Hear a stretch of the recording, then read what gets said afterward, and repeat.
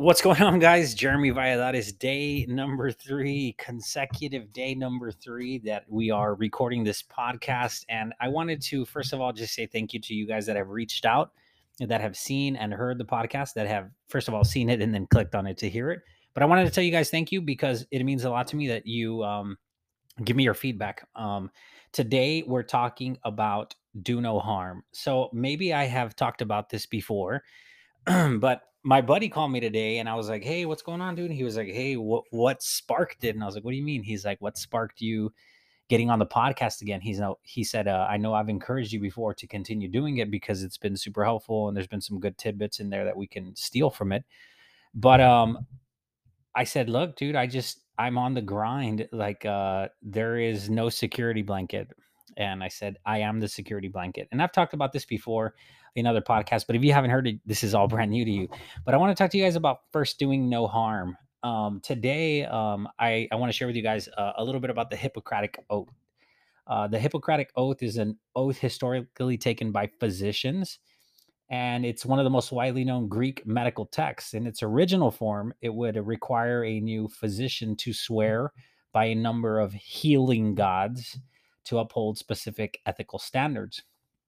The oath is one of the earliest expressions of medical ethics, and today in the West, in the United States, it serves as pretty much like a rite of passage for most medical professionals, right? For most medical professionals in almost every country, right?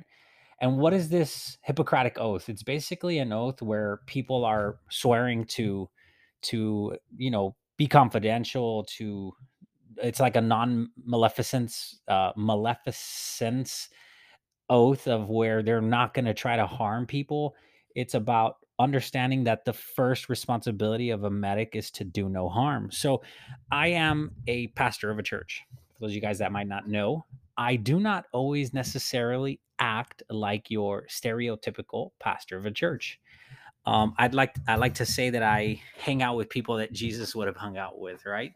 And if you were to look at the circle of my friends, not all of them, but some of my friends aren't necessarily not that I am, are not necessarily the standard for morals and ethics and reputation and language and everything else like that.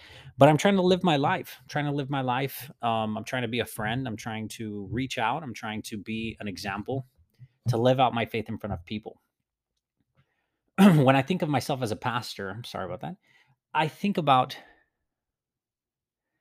the calling. I think about the things that I hated most about pastors when I was a child. Like I'll tell you guys this story. When I was in seminary, they asked me like, "What do you? Why are you in seminary?" I said, "I don't know yet."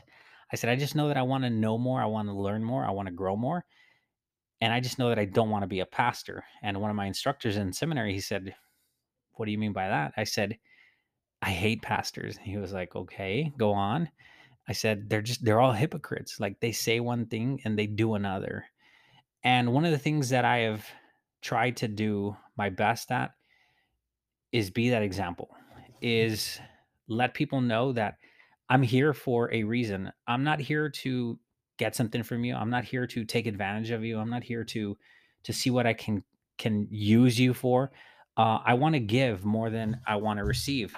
And that simple oath, if we look at it from the medical standpoint, we can see that there's so much good to be taken from that oath.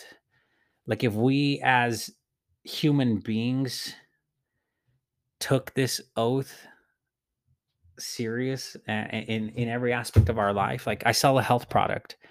I don't want my health product in somebody's hands that it could harm. There's very few people that cannot drink my health product, but there's a small pocket of people, type 1 diabetics, uncontrolled, produce no insulin. These people, they could be harmed by my product. I don't want these people drinking my product. We have to realize in every aspect of what we are that our job is to do no harm, right? If you look at yourself as a mother or as a father, right? If you look at yourself as an uncle or an aunt, if you look at yourself as a brother or a sister, um, shoot, aren't we supposed to be watching out for one another?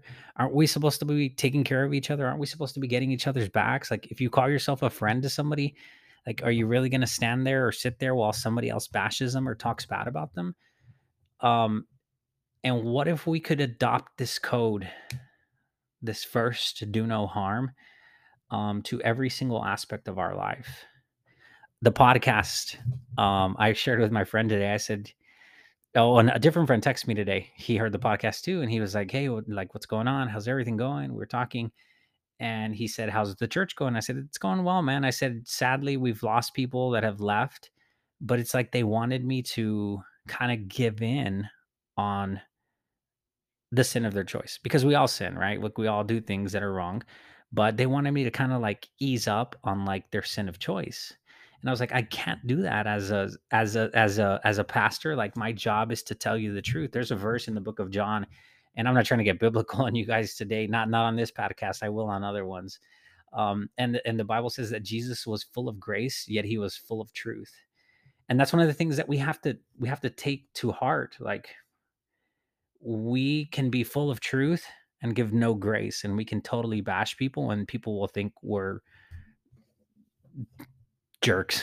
That's the nicest word I can think of right now. They just think we're jerks. And you know what? Sadly, a lot of Christians have given that reputation to other Christians. Like, I have atheist friends that I try to reach out to, and they're like, "Yeah, well, all you Christians are the same."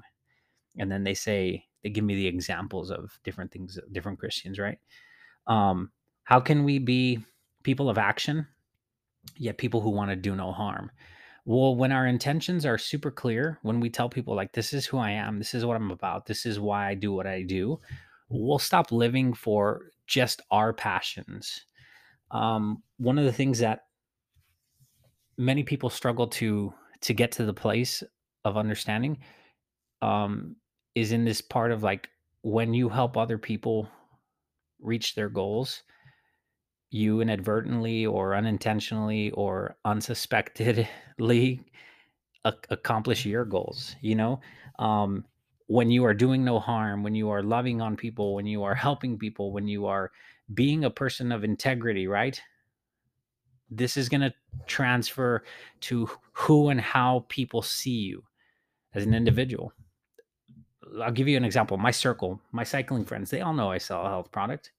They all know where I've come from physically, from what I've gone through to where I'm at now. They all know my level of cycling. They know that I'm not just trying to sell them a product. I really want to see people do better. And funny thing is, I was going through my phone, and there's been a number of people that have drank my product and stopped, people that started promoting it and people that stopped.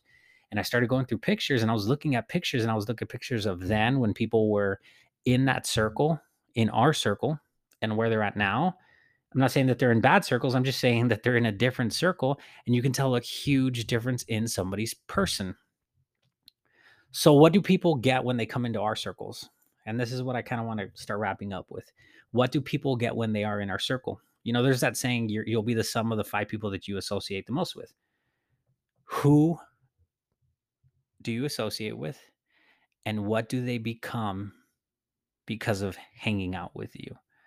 Do they become people of integrity? Do they become people of faith? Do they become people of commitment and passion and family and dedication? Like, I recently heard a few stories of people that have, um, I guess, opened the door to be unfaithful in their marriages and in their relationships. And it's just like, man, like, we have to be people that value these things. The fabric of our society is made up by the family. you know, as a father, as a husband, first do no harm.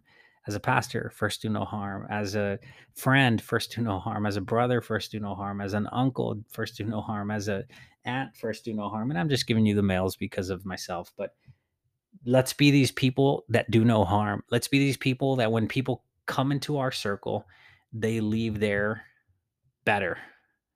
And at the end of the day, isn't that what we all want to see in other people? I believe so. That's what I want to do. Today's podcast: first, do no harm, the Hippocratic Oath. I've talked about it before. Leave people better. You're the sum of the five people that you hang around with the most. Do no evil. Remember who you are. You guys have a great one. God bless. Bye.